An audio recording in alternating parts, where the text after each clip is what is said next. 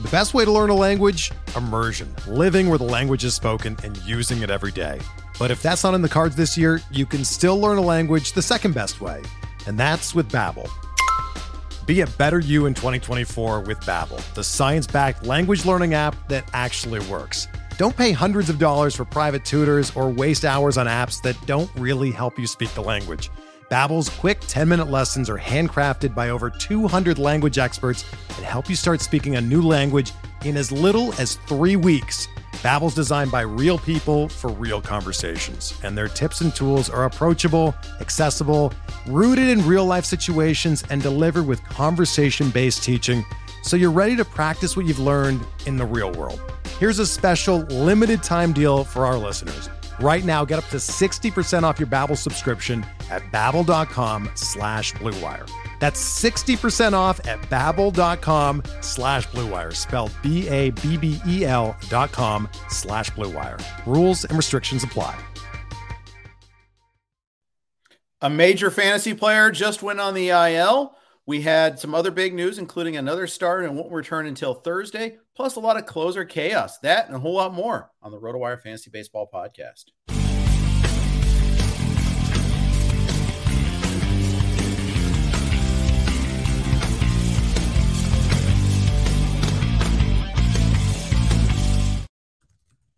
Hey, everybody. Welcome to the RotoWire Fantasy Baseball Podcast. Jeff Erickson here with Fred Zinke. I am about to tweet out a link to it, so if you see me turning away and typing furiously, that's what I'm doing. Fred, what's going on? How are you doing?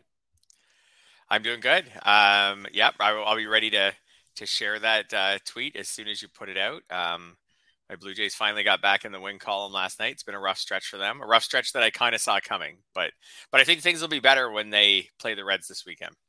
Yeah, that's usually the cure for a lot of teams. So yep. I wouldn't be surprised. Yeah, they came around a little bit last night. You say you only hear what you want to. Kikuchi was pretty dominant. Again, 3 good starts in a row. Rob Silver's flying the Kikuchi flag all season long, and now his love is being justified. Let's start there. Pretty good outing for Kikuchi. Yeah, so I still have mixed feelings on him in the sense that he's been fine, like 3.38 ERA, which in this environment's like it's fine so far. He started off the season not going deep into starts. He's been going deeper into starts lately. However, the control hasn't been good. Like he's walked multiple batters in all but one start. He's walked 3 batters or more in 5 of his last 6 starts. So he's basically he's averaging 3 walks a game, and he's not super deep in these games. You know, he's had a couple of 6-inning starts, some 5s, some less than that. So the control issues concern me, and I wonder if they're going to catch up with him at some point. That being said, the Jays have done really well generally with their pitchers. Jose Barrios this season so far notwithstanding, but generally the Jays do pretty well with their pitchers. So I feel like I wasn't expecting Kikuchi to roar out of the gate. I was expecting maybe the Jays to work with him during the season and him to eventually do well. So maybe that'll happen. But I do think he's, from an ERA perspective, pitched over his head a bit so far. Over his skills, at least, so far. Yeah.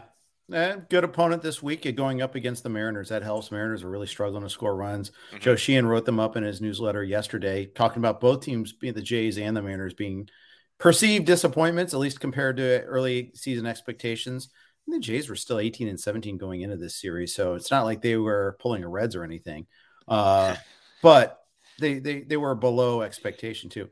I mean, they've already played 9 games against the Yankees, and the Yankees are on fire. That's schedule. Yes, so that's what their schedule has been like ridiculously difficult. I saw this coming a few weeks ago, where like they've played Houston twice already. They've played the Yankees, like you said, 3 times. They just finished a series with Tampa.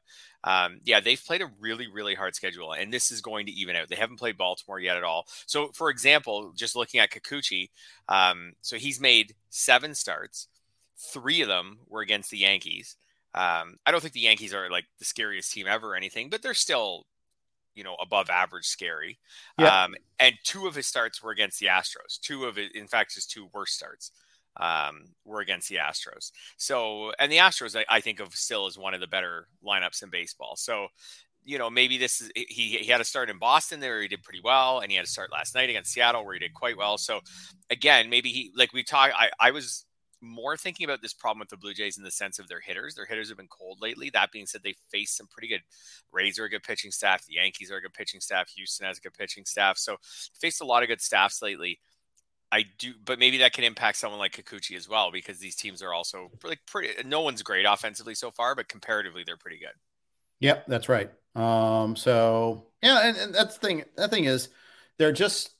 And there's just another homer by the Astros, by the way. Sorry about that. I know you're a Nate Eovaldi owner. I have him in one league, but Astros are teeing off. Michael Brantley just hit the 4th home run of the game against him, so it's now 7-1 Houston on that one there. Sorry, shiny objects are distracting me today, but especially because I have a lot of Astros bats in a lot of places. So I'm like, ooh, I like that. Ooh, I like that. Did Kyle Tucker hit at least one of those homers? He did. Okay, let's go. Yeah, that's right. I've got him. Hey, the male.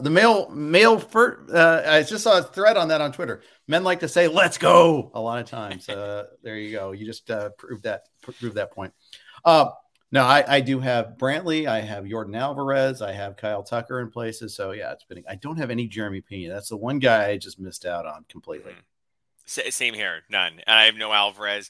I don't have any of the no speed, like kind of second, third round type guys. Alvarez. I have no Aaron Judge, who's obviously doing really well so far. It just wasn't the profile of player I was attacking in the first 3 or 4 rounds. So yeah, I have.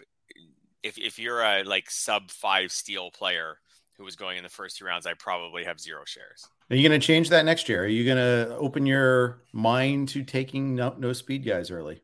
Maybe. I'll review it once this season ends and look at the data, when the season ends. And like, for example, like we know steals are very valuable because they're very hard to come by. That being said, the steal standings I find are maybe less bunchy, or at least no more bunchy than the home run standings. I find the home run standings are often fairly tight. So steals are more valuable and they're harder to come by. At the same time, the steal standings do sometimes, I find, as the season goes along, spread out, and then you get a couple steals and you're like, oh, thank God, those are like gold. I got a couple steals.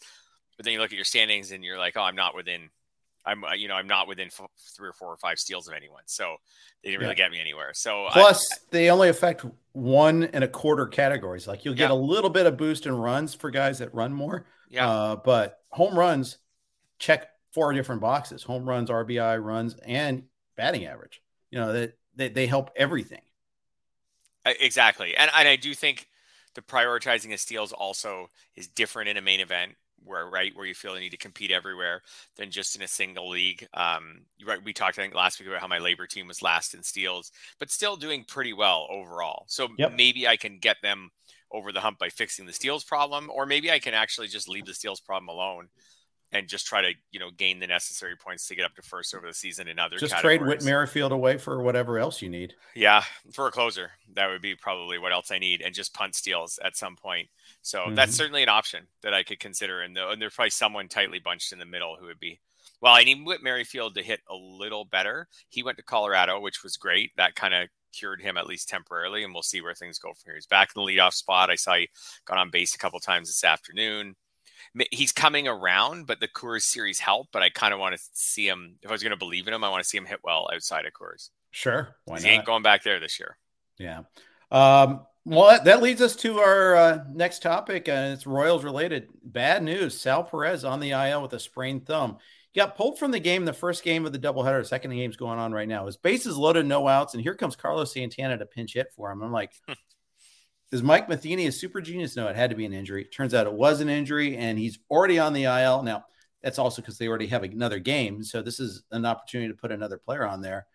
But this means MJ Melendez is going to play a lot more.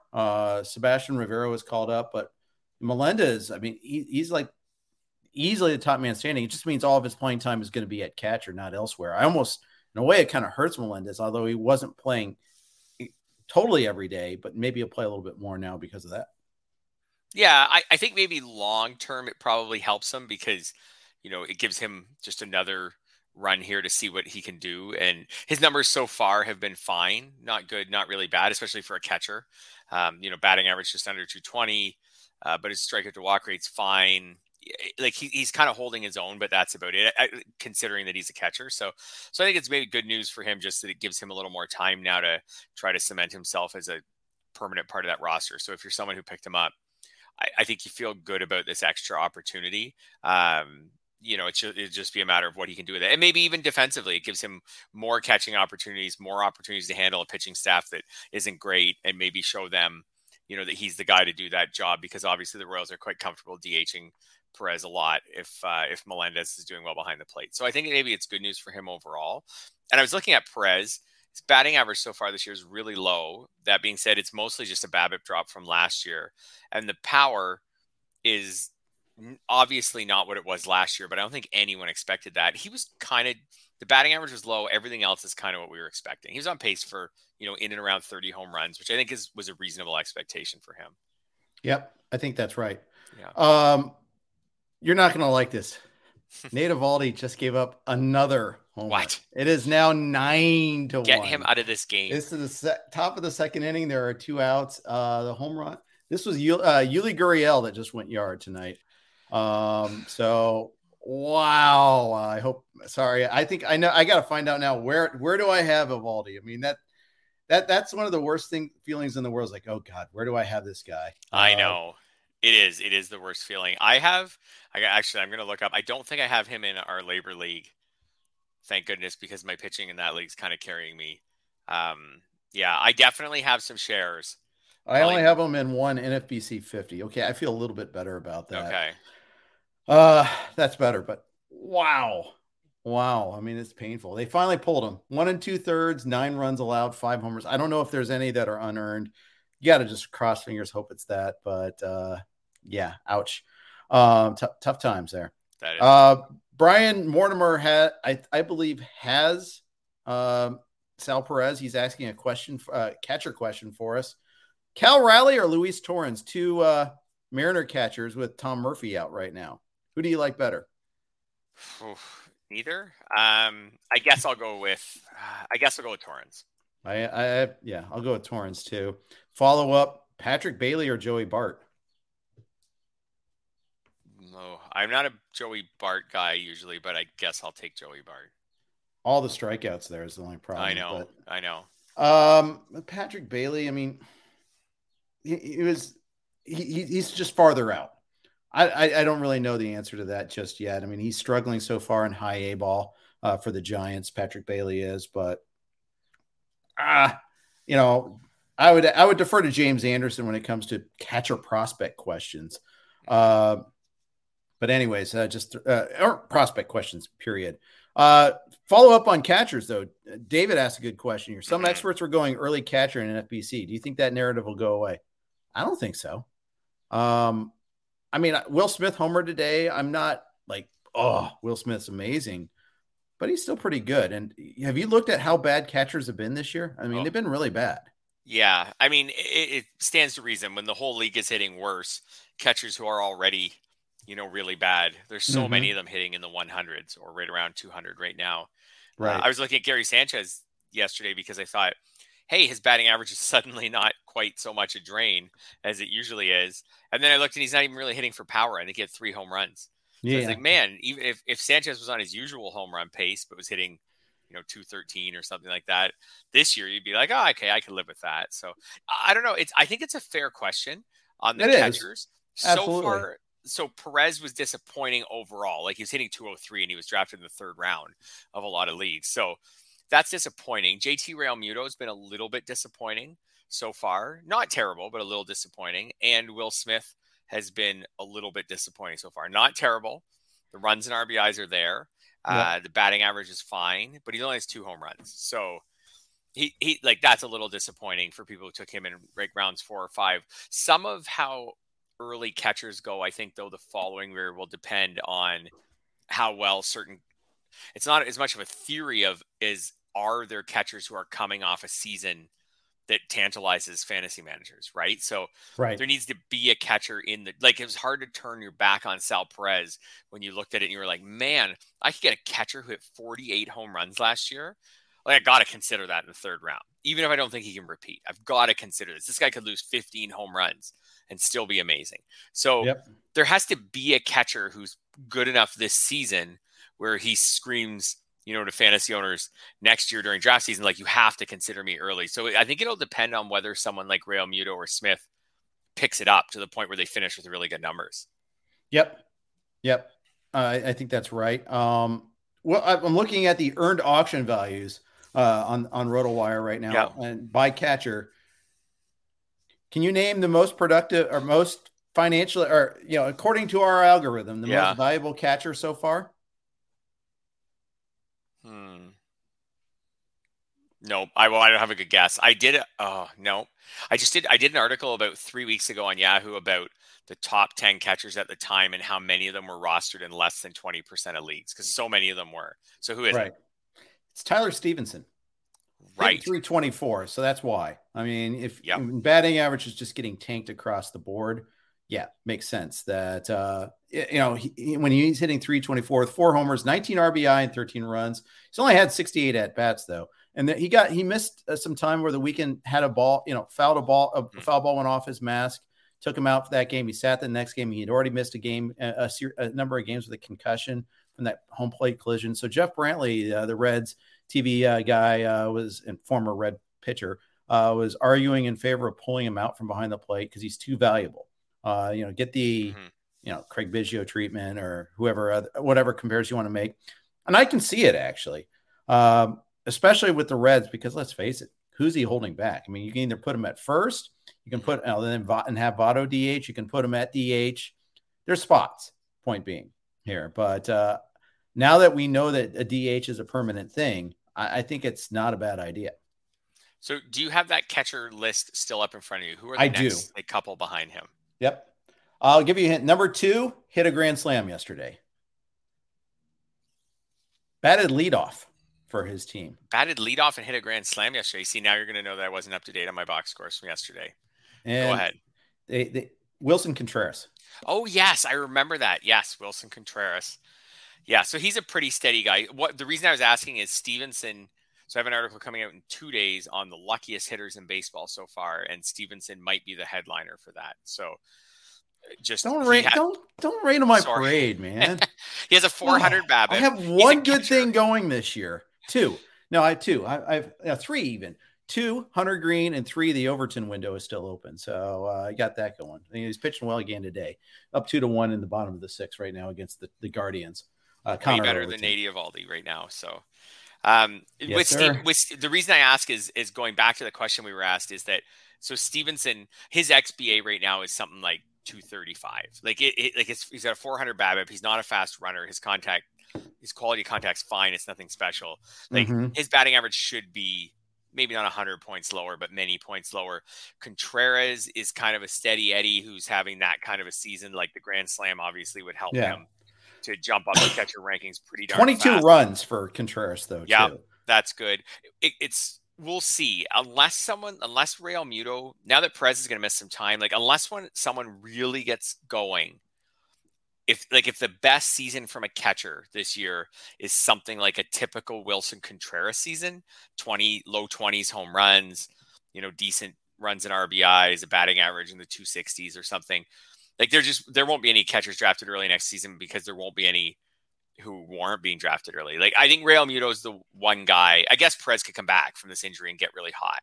That's the other one. But Real Muto, I think, is the one guy, because he steals bases, who could put together a stretch where all of a sudden, when he finishes the year, he's got, 20 homers and 15 steals or something like that. And then he stays in the earth for the first 5 rounds. But just, I don't see someone like Stevenson's off to a nice start. If I believed that he could keep that going, he would be someone who maybe could get drafted really early next year. I just don't see it happening. Yeah. And it's we knew Stevenson was going to be good. He was a top 10 catcher. Yep. So, and to be fair, it's $1 worth more than Contreras and Varsho. So, and Varsho's got 3 stolen bases. Stevenson has 1. That actually matters too. That clicks a little bit, especially this early. And there's a big drop off after that. Yeah, Varsho's another guy. So lump him into that Real Muto group, like I said. And that was the reason people were going for him. He's got 6 homers and 3 steals. If he could keep this going, if he could finish the season with 20-something homers and 15 steals, I could see people drafting him in an effort to get steals and catcher locked up, him going pretty early next year. Because people were dreaming on that this year, and he was going inside the top about 90 picks. Like I found he often went in about the 80s for picks. So if he actually does it, then I could see him going in the 50s or something like that next year. Yep, I think that's right. It is telling that of the top 10 catchers, all like may not, Real Muto and Will Smith and Sal Perez weren't killing it, but they're still top 10 positive value catchers so far. Yeah. Not by a lot. I mean, it drops off pretty quickly. There's Jonah Himes fourth at $7, Travis d'Arnaud at $6, Will Smith and Sal Perez at $5, Real Muto, Sean Murphy at $4. And there's no other $0. Everything else is 0 or worse with catchers. So it drops off in a hurry. And some of the, so the thing is, all your like mid-tier catchers, that's where the big loss was. It feels like to me, like that's where we're really, Keibert Ruiz, Foxborough was asking about Keibert Ruiz, and he's close. He's at, he only has 10 runs and 10 RBI despite 104 at bats. So it's just because Washington is so darn bad. He only has 1 homer also, so you can blame him a little bit too. But he's not killing you. He's fine. And he's got the upside potential to move, a couple homers, and all of a sudden he's like 5th. That's the thing. That's how it's early enough that it could change. I don't know. I just think it's interesting to take a look at that every once in a while. Yeah, and the bottom of the catcher pool, as you mentioned earlier, has been so bad. That'll be the other part of draft strategy, I think, next year that will be interesting. First is, like, are you going to take someone like Real Muto, Varsho, Sal Perez, or whatever in the first 4 rounds? The other question will be, how do you attack just the mid-tier of catchers when they weren't very good this year, but are you willing to go to that bottom tier of catchers? Is that the play? Just wait and just take whoever because they're so bad anyways, or or do you feel like you need to lock someone in so you don't end up scraping the bottom of the barrel? We'll see how it all plays out this year. One more catcher question. Who knew this was going to be Catcher Cast, but that's okay. Fred, I have Kirk on several teams, David says. With Jansen back, what's Kirk's usage? I think Kirk's usage will be fine, but not great. Like, I think he missed a window here to really hit well. And again, maybe the hard schedule kind of slowed him down. What's interesting about Kirk, I'm pretty confident he's going to give you a decent batting average. He's hitting 263, which in this environment for a catcher is really good. He's 11 to 11 strikeout to walk. So like that, and that's pretty much what was like last year too. There's just no power there. Like last year he did hit 8 home runs. So far this year he only has 1. I just don't know if he has enough power to be that impactful for fantasy. And I think Jansen quietly, the end of last year was really good. And then the very, very little he's played this year so far was good. They like the way he catches them. I think they like the way he catches the pitching staff the most. They have a problem with Kirk, but they like Jansen the most. I think Jansen goes back in playing 2 out of 3. Kirk plays 1 out of 3. And then Kirk probably fits in a DH game, in there somewhere. So maybe gets 4 starts a week. That's kind of what I'm feeling from him. And unless he starts hitting for more power, maybe he needs a better baseball. I don't know, but because he's not a big power guy, that's got to be the next step for him because his plate control is really good. Yep. Agreed. Couple more catchers to bring up. I actually was bidding on a couple this week. William Contreras on the Braves and Christian Bethancourt on the A's. Contreras has already gotten 4 homers since getting the call. And he's playing some at first base. And I was watching the Braves game on Saturday. And they said he might even get some reps in the outfield here and there. Point is, they want to get his bat in the lineup, even though they only have 2 catchers. I've seen a lot of teams put a catcher at DH and then have their other, so they have both catchers in the lineup, risking losing the DH at points. And we've seen that actually. A couple of pitchers have had to hit or been pinch hit for and things of that nature. But, that is one of the downsides to a catcher. We always thought, okay, Will Smith's going to get some at-bats this way. That really hasn't materialized like we had hoped. And a couple other NL catchers. It has happened with Tyler Stevenson. It does, though, either require you to carry 3 catchers or have that extra bat available there because otherwise you could lose your DH. For sure. So I mean, at that point, I think that carrying 3 catchers is the way. Yeah, that being said, but you need a catcher who you feel like you want in the lineup. Contreras so far has been one of those players. You look at his stats from last year, because last year he played, I think, maybe more than some people realize. He had 185 plate appearances, and he had 8 home runs. Like, there is some pop there in his career. Now he's got 12 in a little over 200 plate appearances. So there is some pop there. And with catcher being so barren, it depends on obviously who you dropped. For example, I had James McCann in our Labor League. He's out for several weeks now. He wasn't doing anything good anyways. I ended up I didn't drop my IL them and I picked up Jonah Heim. Who's been awesome. Contreras and Bethancourt probably would have been they were the next two on my interest list as far as replacements go. So yeah, Bethancourt's interesting too, because again, there's just so many ways to get in the A's lineup that if he's hitting decent, they can find a way to put him in, and maybe the odd steal, and that helps. Exactly right. Another big item, Bryce Harper going to be out of the lineup, maybe at least until Thursday. Now they're saying Bryce Harper, again, using our earned auction tool, is the most valuable player in baseball so far this season. Wow. Hitting 305, 9 homers, 6 stolen bases, 27 RBI, 29 runs. He's checking every box.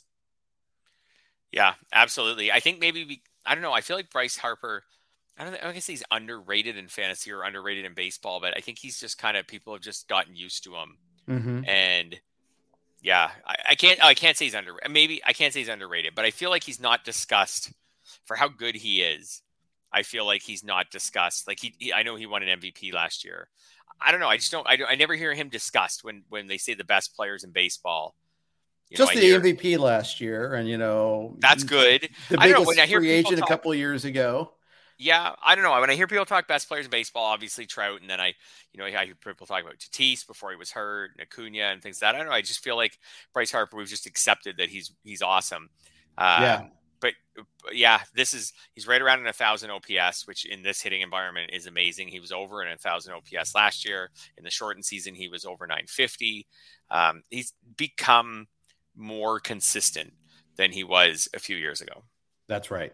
That's right. And that's, he's no longer controversial at all. I would say I think that's the big takeaway there. There was that, is he clutch? I get that. Yeah, maybe that'll come up because the Phillies haven't done anything yet, but it's certainly not because of him. I think that we can put that to rest. Like 2 years ago when he struggled in his first year, everyone was a little concerned about that, but I don't think that's the case now. But anyways, bad break. If you don't, for like NFBC, I thought, okay, maybe he won't play Tuesday and then he'd be back today. Wouldn't play, or maybe he wouldn't play today, but then would be back the next day. Well, it looks like it won't be till Thursday, at least at the earliest. So bad news there. Is there any actionable move you would make with him? Like, would you try to trade for him and just test out his owner and see if they're panicked? Would you, if you had him, would you try to trade him away while he's still ranked number 1 in fantasy? Like, as soon as he gets back for 2 or 3 games, would you try to trade him away just so you're not potentially dealing with this nagging injury the rest of the season? I mean, unless you're just getting a mint for him, I just can't see it. I think that's the tough part is, you're afraid of if the Phillies falter, then maybe they'll shut him down. Or if this PRP doesn't work, then that might be an issue there too. I don't know. I mean, I think I would try to trade for him while bringing that up and saying, hey, I'm trailing. I need to take a chance. Let me go after your best player and I'll give you all. But what are you going to give up that's buying low? I mean, come on. The Bryce Harper manager isn't going to give them cheap. Oh, no, absolutely not. I always think of all these different, kind of creative type scenarios. Like, would you trade Trey Turner for him right now? He's not hurt, and he'll probably steal more bases. Homered today. He doesn't have more steals actually right now, but he probably will by the end of the year. Yeah, I was just gonna say he's not. I have him in Yahoo Friends and Family, and that team he's kind of he's faltering right now. He's been fine. He's been fine. He's a little overwhelming, but we're talking about the consensus number 1 overall pick. Would I take Trey Turner for Harper if I had Harper? That I'd have to think about. I think that's the question. If you had Harper, would you take Trey Turner for him? Yeah, that's the question. I think it's the problem is, like you said, is you're not guaranteed to lose that much in stolen bases right now. And Harper's better at everything else. Maybe not batting average, but I I probably would accept Turner for him only because he doesn't have a present injury. I mean, it's a partially torn UCL. Yeah. I mean, there's a non-zero chance he gets shut down. Now, we said the same thing about Tatis last year, and he didn't. Although he missed a lot of time, he didn't get shut down with that shoulder. You know, we remember how much we talked last year about how he may need surgery at some point. Yeah. Well, he still may need surgery at some point. It hasn't happened yet. Yeah, Harper, this may be a chance you need to take to win your league. But if someone offered you Trey Turner, they're offering you a way to get out of that chance. Bo Bichette, would you take Bo Bichette for him? He's been a little underwhelming so far, but not. No, I not prefer awful. Harper the rest of the way. You'd take Harper the rest of the way. Yeah, because I'd say Bichette was drafted before Harper in every league. I agree. Almost every league. Yeah. And he's not hurt. And, you know, and like I say, Bichette's been bad, not like completely horrendous, not like Marcus Semien bad or something like that, but he's been underwhelming. My argument there is that he has less of a track record than Harper and of Turner for that matter. And Turner also has multi-position eligibility.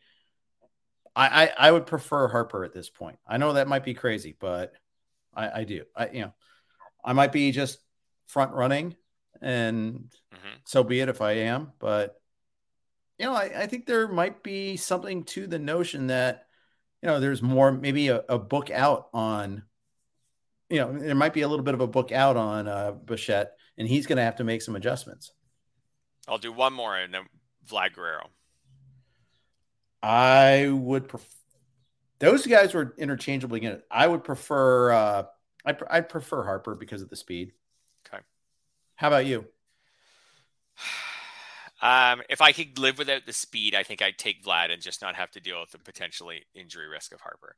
I know Vlad's, again, he's off to a fine start, but like he's been worse than Harper. I think I would take Vlad. Bichette, no. I think I'll stick with Harper, and I would take Trey Turner. Okay. I'm trying not to get too wrapped up in the small sample sizes of the season so far, but what Harper's doing is great. And like I said, like what Harper's doing is just basically what Harper did last year and the year before. So it's not really surprising, but the injury risk is definitely I think it has to play into it. I'd agree with that. Yeah. I'd agree. I mean, maybe I might take Vlad for him. I don't know. The two places I have, there's two places where I have Harper, one of which I also have Vlad, and it's an OBP league. And there's no way I'm trading that away because it's an OBP league. And the other league is the NFBC main event where there are no trades. So perfect. I'm just going to ride it out and hope for the best. I don't know. Interesting thing, one thing before we leave Harper is that when you talk about an OBP league, his walk rate this year is way down. So just unusual for him. His walk rate's usually sky high. This year, his walk rate's down. So maybe he's going after it a little bit more. He's putting more balls in play than usual. Yeah, and maybe also there's Nick Castellanos, there's Rhys Hoskins, there's Kyle Schwarber on the team. It's not that he's getting protected per se. It's just that they don't want to put him on because someone can hurt him behind him. So they don't pitch around him as much, and they try to just get him out. Yep, exactly. Yeah, that's quite possible. Yeah. Before we move on, another news, we're going to share a quick note from our sponsors on the Blue Wire Podcast Network. We're driven by the search for better. But when it comes to hiring, the best way to search for a candidate isn't to search at all. Don't search, match with Indeed. Indeed is your matching and hiring platform with over 350 million global monthly visitors, according to Indeed data, and a matching engine that helps you find quality candidates fast. Ditch the busy work. Use Indeed for scheduling, screening, and messaging so you can connect with candidates faster. Leveraging over 140 million qualifications and preferences every day, Indeed's matching engine is constantly learning from your preferences, so the more you use Indeed, the better it gets.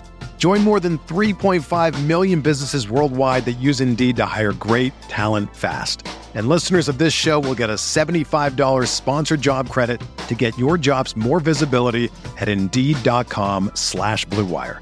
Just go to Indeed.com/Blue Wire right now and support our show by saying that you heard about Indeed on this podcast. That's Indeed.com/Blue Wire. Terms and conditions apply. Need to hire? You need Indeed. Another day is here, and you're ready for it. What to wear? Check. Breakfast, lunch, and dinner? Check. Planning for what's next and how to save for it? That's where Bank of America can help. For your financial to-dos, Bank of America has experts ready to help get you closer to your goals. Get started at one of our local financial centers or 24/7 in our mobile banking app.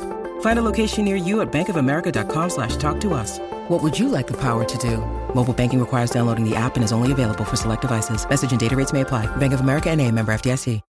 When you need mealtime inspiration, it's worth shopping Kroger, where you'll find over 30,000 mouth-watering choices that excite your inner foodie. And no matter what tasty choice you make, you'll enjoy our everyday low prices, plus extra ways to save, like digital coupons worth over $600 each week. You can also save up to $1 off per gallon at the pump with fuel points. More savings and more inspiring flavors make shopping Kroger worth it every time. Kroger, fresh for everyone. Fuel restrictions apply. And we are back. Thanks for those of you that are streaming with us and dealt with the 5-second pause. We appreciate you too. A couple other big items. Ronald Acuna back in action tonight. Missed about 4 games with the groin injury. Didn't play yesterday. People had to make that tough decision. Okay, are you going to start him for the week or not? Hopefully you did, because he's back in there. Yeah, and good news. Well, he's been another really lucky guy so far. I was going to say good news overall is that since he's been back, he's hit pretty well. He has a 450 BABIP. He's been pretty lucky overall as far as that goes. Yeah, but I don't think we doubt that he's good. No. So actually, what's great is I don't doubt that he's good. If he gets a little BABIP luck while he's shaking the rust off, then that's great. His strikeout rate's higher so far. But I mean, expecting him to be a little rusty when he came back is fine. I think the most important thing you've seen from Acuna is the 5 steals and 5 for 5. Yeah, stolen base attempts so far. So that was the big. I know the 2 concerns were, how many games is he going to play, but also, are you going to end the season with a lot of steals or like 5? Is he just not going to steal bases? Right. Well, he gets back to 100%. Well, he's clearly going to steal bases. So, it's good that he's back in the lineup. And I do think these little problems, like striking out a little bit too much, I think those will all get ironed out as he gets a little more time back in the lineup. Yeah, that's right. He did get the 1 hit for the Braves so far, leading off the game today. Jake Odorizzi, I don't know if you saw last night. He collapsed trying to run over to first. Lower leg discomfort is what they're calling. They've already put him on the IL. They were dealing with a 6-man rotation. So Christian Javier is the guy that gets obvious job security.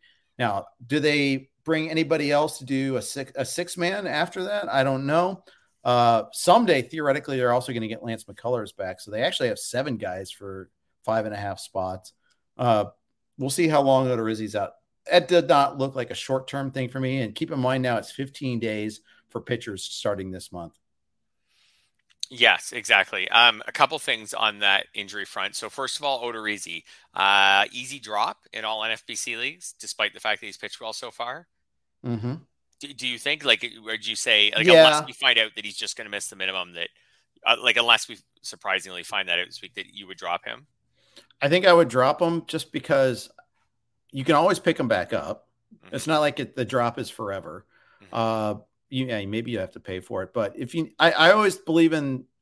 I'm trying to make a point of guys that were drafted in the 20th round. Just keep rotating them anyhow, 20 plus rounds. And if you're going to be without them for a couple of weeks, there's the opportunity cost of not picking somebody else up during that stretch. And I feel like, maybe you don't even need that person you're picking up right now, but maybe that player becomes someone that it becomes a regular guy that you get on, that you're going to use full time. And if you are holding on to Odorizzi, I heard Odorizzi during that, you missed out on that chance to pick him up, especially if it's a possible closer. I think that's what I would do. If I need it, I think I would almost certainly try to find some sort of speculative play. Yeah, I agree with that. If the skills looked better behind the 3.13 ERA, right, I might hold him until we figured out how long he's out. But he's got a 21-12 strikeout to walk ratio. It's not very good. He's been successful because he's only allowed 1 home run so far. That's a huge part of it with him so far this season. I was actually on board, especially because starting pitching is just going so well overall with people who picked him up. but I wouldn't hold him through this. And this might give Christian Javier, who's really stunk last time out, which is unusual for him, but this may give him the really long runway he needs. Like he's had some starts recently, but then he went start, then a 3-inning relief appearance, then a start that was a disaster. Maybe this could give him an opportunity to just like make like 6-7 starts in a row. Yep, and that's right. And try to throw 5+ innings in all of them and really show what he can do. Because I really like him. I have very few shares this year because I was worried about his role, but I really like him. I feel the same way. Forrest Whitley was mentioned. Forrest Whitley is still recovering from TGS. He's supposed to return some point in June, so he was not among the guys that was among was on the decision tree to be called up at all there. So we'll see when he makes his progress. We'll do that. Couple of other bad news items here. Brandon Lau went on surprise Monday IL trip. The stress reaction in his lower back. I had heard, maybe I don't have him anywhere, so I didn't really hear much about him, but he's going to be out for a while. He said no baseball activities for at least 3 weeks. So that's pretty bad. And back injuries are like those sometimes can wipe out a season, like just linger. I mean, even when you're back. So I'm not saying that'll happen to him, but we've seen that where guys return and they just can't get all their power. He's another guy who's been disappointing so far this year, and it's just all the things. Power's down like significantly, not to nothing, but significantly. Batting average and BABIP are down. He's someone who I would have expected to come around if he was still in lineup, but this is a big. So would you drop him in any NFBC leagues? I think I have to hold him for now. Yeah, I'd hold him for now, but I'd have to have a real injury problem on my roster to consider dropping him. Agreed. Yeah. I would redouble my efforts to pick up Vidal Brujan if he's still available. Yeah. Because now there's 2 spots for him to play. Remember they already had put on Brujan was already getting extra time because Manny Margot was on the IL. So that's 2 spots now where Brujan has a chance to play. That's enough for me to kind of redouble my efforts to go get him a little bit there. Cause hey, you're talking about, this is a 20 stolen base guy. If given the playing time. Now, granted, he's got to start hitting before that actually kicks in, but still, I think that this is something you want to watch for a little bit there. Finally, Clayton Kershaw was scheduled to have a bullpen session tomorrow. That's not going to happen. He experienced discomfort. Recently had an epidural for his SI joint inflammation. That is a joint that is in your hip. It's his lead hip. He's a left-handed thrower. The right hip is the one he's feeling that in. They were hoping that would clear out the inflammation, and now he's still got soreness there. It's taken longer to yield the desired effect, is the phrase that I saw. So we're not going to get him back that quickly. No. And I mean, injuries were part of the package for those who drafted Kershaw. Right. This is a different one, but this is, kind of where we're at with him. He hasn't made 30 starts since 2015. You knew there would be some injury time built in. Hopefully it's not too long, but I think we talked about, when we projected his innings for this year, he threw 121 2/3 last year, that we were expecting something similar this year. You could still get that. He could miss, hopefully this doesn't end up being a really long time, but he could miss 3 or 4 weeks with this, and you could still get your 120 or so innings from him. And if they're good innings, like what he had done so far, he'd been 32 to 3 strikeout to walk so far. That's really impressive. If he can come back and pitch really well, then I still think you could get most of what you expected from him. Yeah, I think you're right about that. Yeah. The home runs keep flying at Fenway. Don't worry, it's not Eovaldi. It's Jose Urquidy gave up this one. JD Martinez just went deep. Okay. I do have Urquidy in one of my 2 main events, and he better go 5 after getting 9 runs of support. If he doesn't get those 5 innings, those are just the worst. I'm feeling this coming. I feel like a 4 1/3, 6 runs allowed sort of outing coming here. I just feel it. It's not going to be good. Yeah, he's another guy. I can't remember if I put him in or not, but he was on the fringe of getting put in for starters who have been really fortunate so far this year. His strikeout rate's down a fair amount. The control skills are still there, but the strikeout rate's been down so far this year. So he's someone who I'm like not super concerned about, but I am mildly concerned about him. Yeah, I am too. Are you more than mildly concerned about Noah Syndergaard after yesterday's disaster start? I was never in on Noah Syndergaard. I kind of have strong opinions on him that he's not actually that good. But but so I wasn't really that in on him. But yesterday's start was a disaster. I think if I had Syndergaard in some leagues, his ratios are still decent. They were really good going into that start. I think you can just shake this one off. Like Lucas Giolito had that famous one last year. Guys have these. These happen.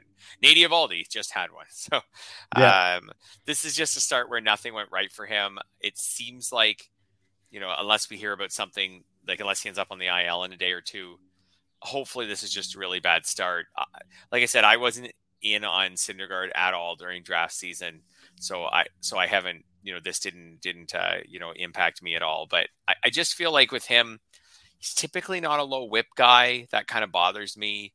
I don't know. He just struggles most seasons. He kind of struggles, I feel like, to put everything together. Yeah, I'd say I'm with you on that. I don't think I have any Thor either. So I was a dispassionate observer. The funny thing is, despite that outing, he's got a 3.60 ERA and a 1.23 whip. Yep. Yeah. So if you drafted, sorry, go ahead. That just shows how well he's been running so far. And 2 of those runs yesterday were unearned too. That also, the unearned run is is kind of sometimes a fraud, but I don't think in this case it wasn't, but just saying it can be that sometimes. Yes. And, so if you drafted where he was going in draft, if you drafted Thor, like you would have taken this 6 starts in, 3 wins, 3.60 ERA, 1.23 whip. You'd take that. It just didn't come in the fashion that you expected.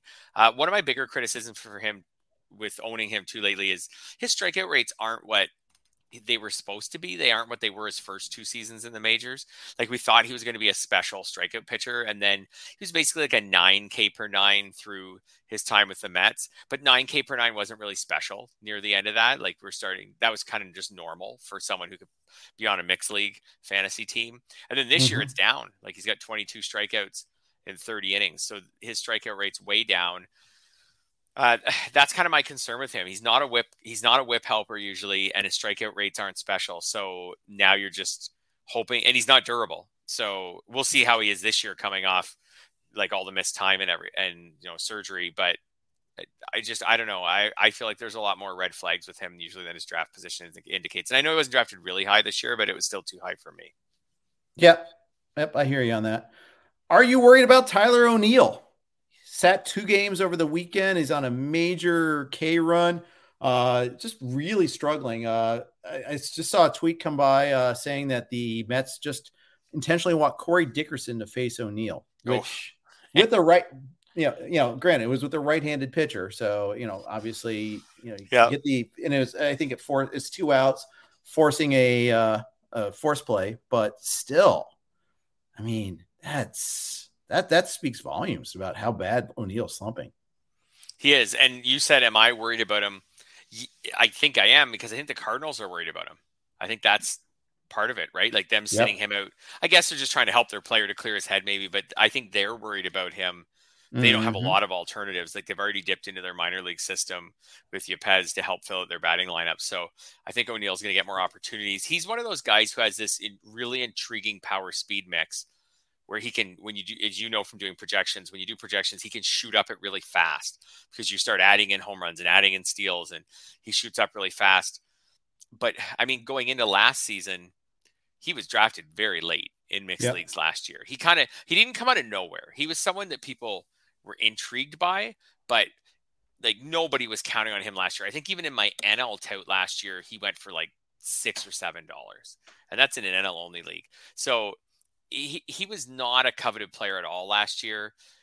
He's always kind of been a high BABIP guy, and he was last year. This year, he's been a low BABIP guy. That's, hurting his batting average a ton. I don't know. He's someone I would consider. He actually is someone I would consider buying low on, because when I look at the skills, I don't think they're that much different than last season. So if the person who owned him wanted to get out now, I think I would consider it. I'd want a discount, but I think I'd consider it. Right. I think you're looking at like maybe a 10th round player, not a 4th round player. That's basically kind of like the discount I'd be looking for, Tyler O'Neill. I might need it to be bigger than that, just because he's really slumping. Okay. Yeah, I'm just thinking of names, and 10th round. I might need it to be a little bigger than that, which maybe means I wouldn't be the person to get him. If I had O'Neill, though, I would also. It depends on the makeup of my team. if I had O'Neill and I had a team that was otherwise going well, I would consider selling a bit low on him, like for a 10th round type price.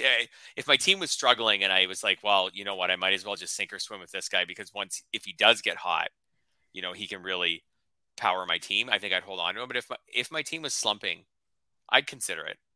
So my team is slumping in Yahoo Friends and Family, and that's where I do have him. Okay.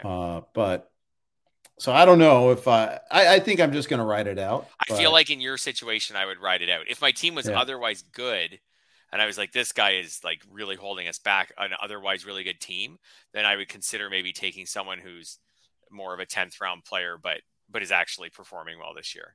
Yeah, I think that's right. Let's talk a little free agents, guys that snubbed you, you snubbed yourself. George Kirby, you had him. You're close to getting him, and then you just said, I'm going to just cut that down. I'm going to try to save some money. Your goal is to always finish second place in fab bidding. Mission accomplished, huh? Yeah, this is one of those few times where I wish I had finished first place, because in one league where I really wanted him, I have a team that has a lot of a lot of hitting points, very few pitching points. I think the cardinal sin, everyone listening can learn from this. I hope learn from my mistakes. Okay. Don't lower your fab bids near the deadline. That's what I did. I had a bid in of, I forget, 280 something. I think it was 282. I don't know, 15 minutes before the fab deadline, I was like, oh, maybe that's a little rich. He had the only one strikeout last time. Maybe I want to. Anyways, I lowered it $20. I missed out by 15. I should have left it. I think I think I'm going to make this a rule for myself. If I want to go in 15 minutes. If you want the player, especially. Yes, I know. And he would have been a good fit for that team. So I think, I don't know. I got cheap, and I'm going to try to learn from the mistake. I think I'm going to try to set a rule for myself that if I want to go in 15 minutes before and raise my bid, because I've just decided I really want this player, I'm going to throw $20 more at him, then sure. But I think I'm going to try to stop myself from going in at the end and lowering my bid. Do you think that's a good rule? Yeah, I think you should definitely. I think that happens all the time. I think in fantasy football, the equivalent is swap. You put all the decision, thought into your decision earlier in the week, and then you get that right 10 minutes before kickoff. Yes. Oh, maybe the wind's blowing this way, or yes. Whatever reason that you have. Don't do that. Don't do that thing. I know. I know. This is what I'm going to learn from. Like I said, I'm not going to. I'm going to. I think, especially if it's someone, like you said, if it's someone you really want, if it's someone who you just decided, you don't really want them, that's fine. But I did want Kirby. I just got cheap at the end. I'm going to try to learn from that. That's my most frustrating so far this year. That's my most frustrating fab experience. And you didn't get Kirby anywhere else, right? Nowhere else. So you're clearly rooting against him. I don't want to root against him, except now don't lie. Every time he pitches well, I'm going to remember that momentary lapse in judgment where I took the $20 off that bid. And even when I took it off, I even thought to myself, hey, this is not even going to matter. It's not even going to matter. I actually thought he would go for way more than he did. Like I said, I think I went from 282 to 262. I thought he would go for well over 300. There was a lot of fab money left in this particular league, and I thought he would go for 350. So I was like, oh, it doesn't matter anyways. And then you're going to say, well, Fred, if it didn't matter anyways, why didn't you just leave the 282? I don't know. That one's going to sting. Have you had one that was that frustrating so far this year? Just where you lost out on someone you really wanted, barely. Yeah, no, not really. I haven't gone to I did get in TGFBI. I actually did get Kirby, but that was the other. Even then I thought, okay, I was a little more aggressive there. I went 313 on him. Mm-hmm. Other leagues, it was more keep him honest bids.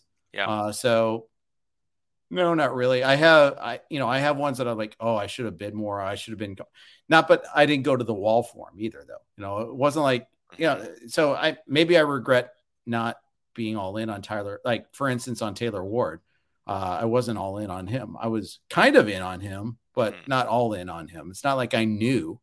I just been, I think in the past, I feel like I've been burned by bidding too much. So I get that notion. Yeah. I get trying to do the Zinke method of trying to have that second place bid and hoping it wins. But no, I felt like this has been a weird. I'll be honest though, I haven't really felt. I haven't felt like I've been completely on my fab game this year. Okay.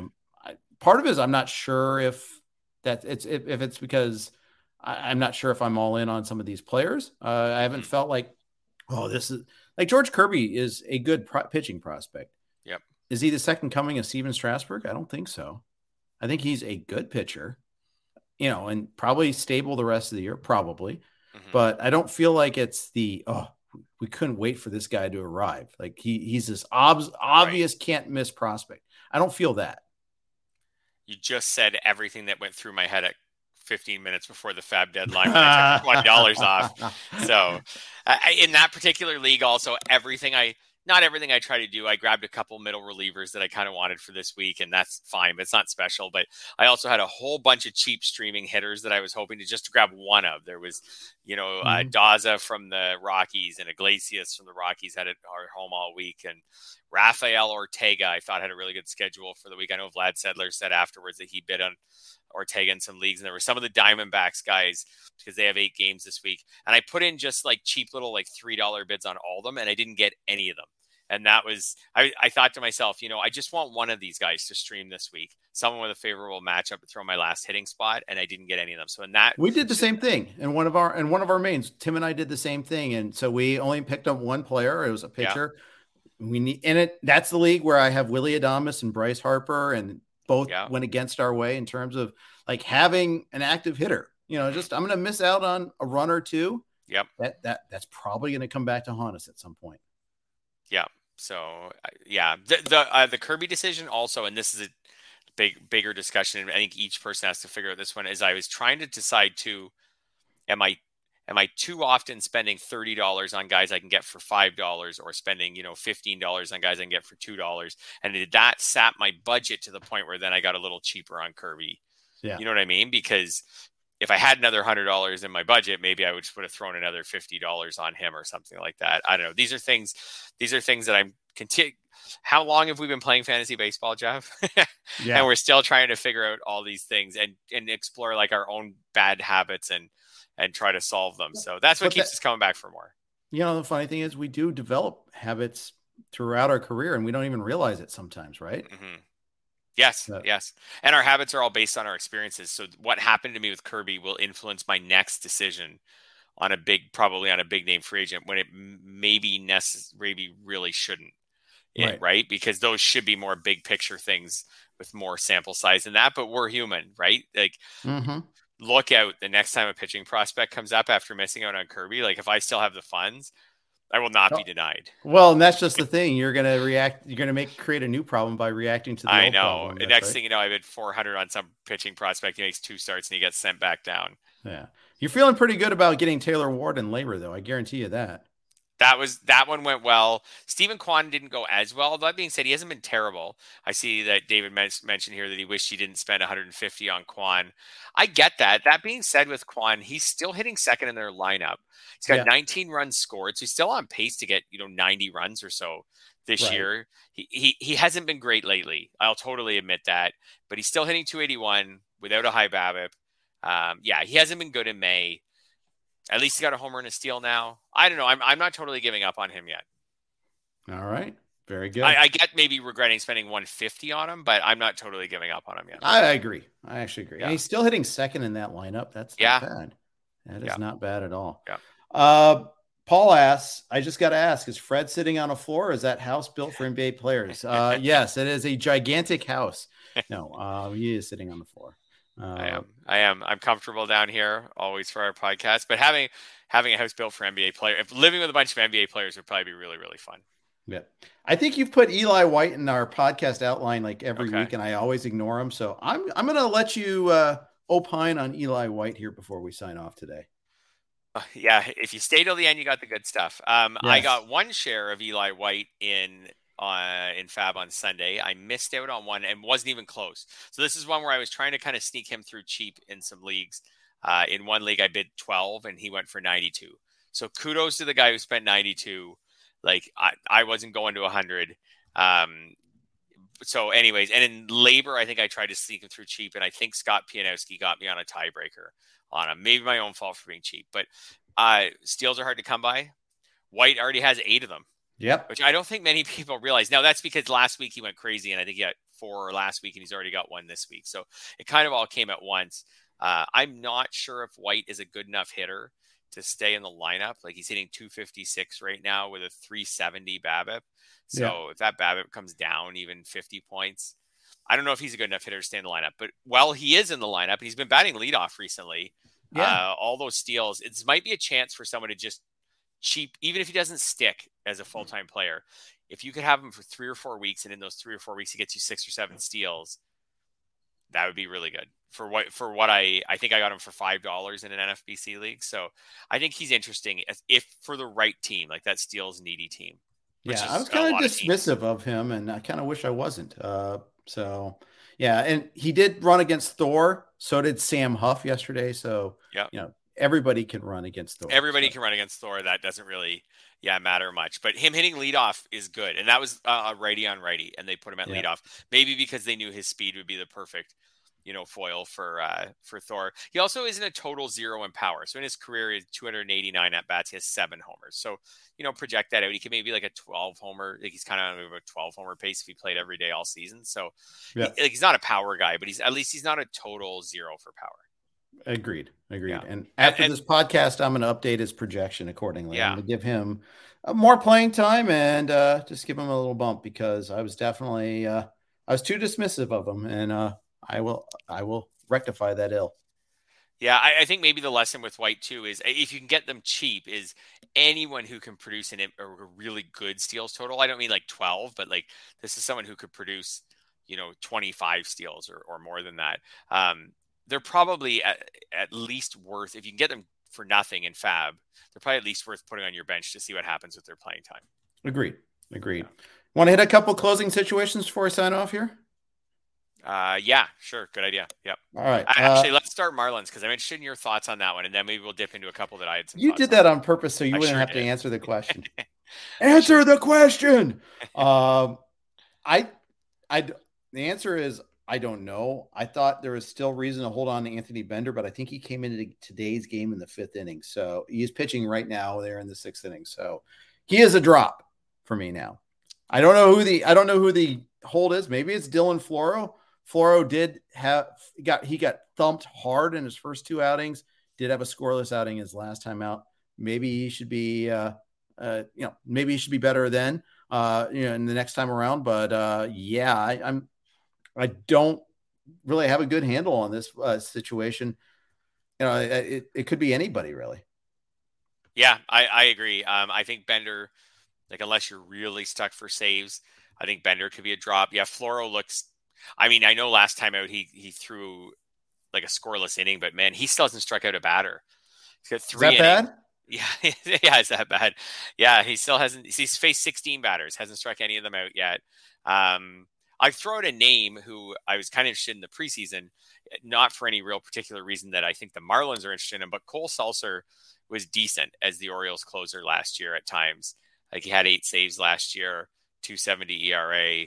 This year he's a 3.14 ERA. He's nothing special this year or anything, but I don't think you have to be special to be at least considered. Now, I don't think that there's nothing from the Marlins that makes me think they're going to Cole Sulser, but before he was traded, I thought he had a decent chance to be the Orioles closer, with Bender kind of, taking himself maybe a little bit out of contention for that job, and Floro not looking good. They could go back to Bender. I don't know. If someone wanted to hold Bender for one more week, I wouldn't argue with them. Yeah. It's just that, pitching the 5th inning today, I mean, that I feel like that takes him out. But see, Sulser did get the next save chance that the Marlins did have after Bender blew one 2 weeks ago against the Arizona. That they went on a road trip to San Diego May 8th. Sulser blew a save. It gave up a walk-off, actually. They haven't had a save chance since. Mm-hmm. So it's really difficult. They might today, though. They're up 1-0. They're in the 6th inning in this one here.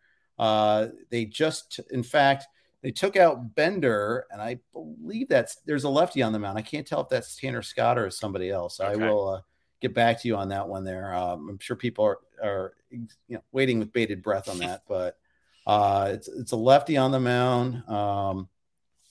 we'll find out as I keep talking. So another situation is the Twins. A lot of people were, you mentioned this, a lot of people are on Jhoan Duran. They're not, my answer on the Twins is the same as the Rays. There is not one guy. By the way, it's Okert in the game right now. Thank you, okay. Ryan Roof. He's quicker than my navigating skills there, but I think Minnesota is much like Seattle, much like Tampa Bay, where if you try to keep saying who the guy is, you're going to be disappointed. There isn't just one guy. If you could roster any of them, is Duran still the guy you'd want to roster?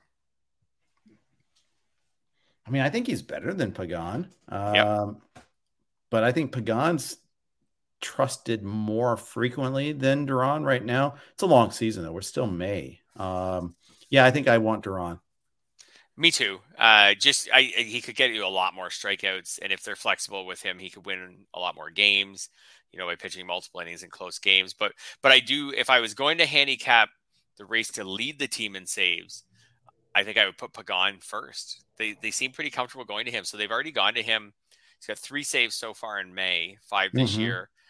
2 of those saves were 1-run games, and one of them was a 2-run game. So, I mean, they're not even afraid to go to him in those 1-run games. It's not like they're just, whatever, we got a 3-run lead today, we can throw it whoever, we'll put Pagan out there. So, and he's more of a clear 1-inning reliever than Duran is. So I could see Pagan leading the team in saves, but Duran being more valuable overall from a fantasy perspective. And I know Tyler Duffy got a save last night, but Pagan was unavailable. He had pitched, probably unavailable. He pitched 2 days in a row. So Duffy's not someone who interests me, but it definitely seems like they don't, or at least they aren't right now. They aren't ready for Duran to get a real shot at the closer's job. So I don't think that's going to change anytime soon. I still would like to have him rostered, but I got to back off saying that he could be, like a top 10 or 15 reliever.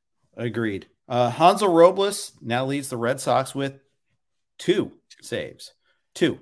First guy to get 2 for Boston so far. That's a combination of just their crappy bullpen and also the fact they've only won like 14 games. They're not going to get a save today, by the way. It'll be a miracle if they get a save. Houston just hit another home run. Kyle Tucker grand slam. Okay. It's now 13-3 in that one. And I know you have some Tucker in your life, so you're pretty happy about that. You have him in Friends and Family? Is that where you have him? No, I have him in an NFBC Super. So that's a valuable one. Yeah. Where I didn't get George Kirby. Not that we're bringing that up again.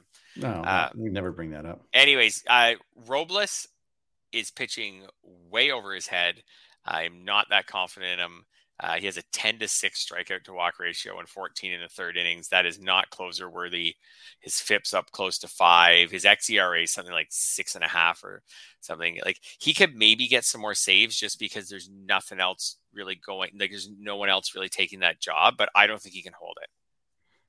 It's a mess. Assuming arguendo that there will be saves worth chasing for Boston, who's the guy you want to chase on this team? Well, now I'm going to go back and say, am I going to go back and say Robles? I guess. So to put this in perspective, I would rather own Pagan, Duran. Who else have we already?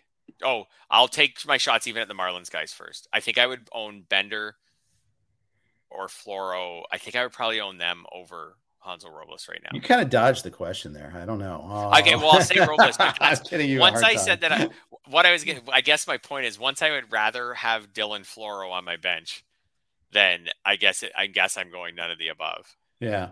Ryan Roof, who does our closer encounters, manages our closer grid, says he's going to dive deep on the Red Sox pen in his next edition. So there you go.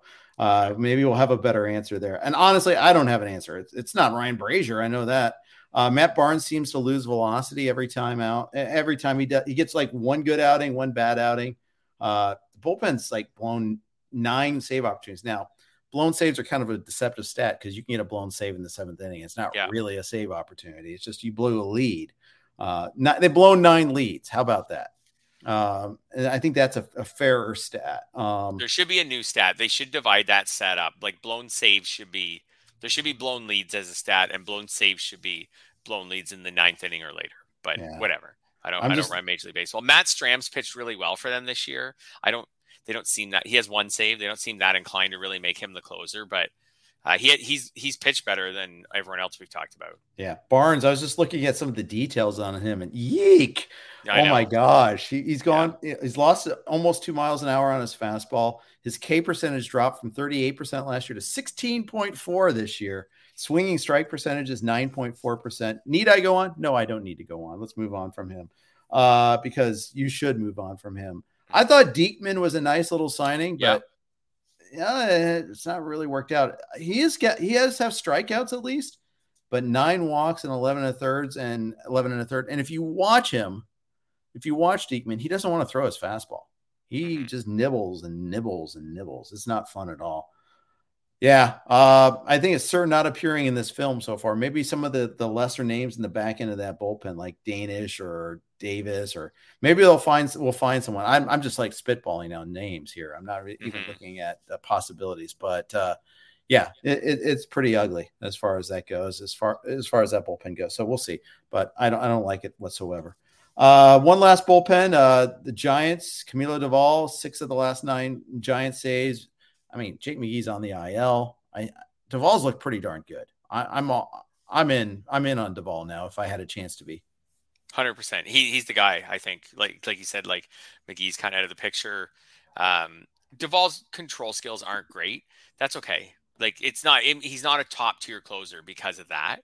The Giants win plenty of games. He with his strikeout rate, he can be the closer.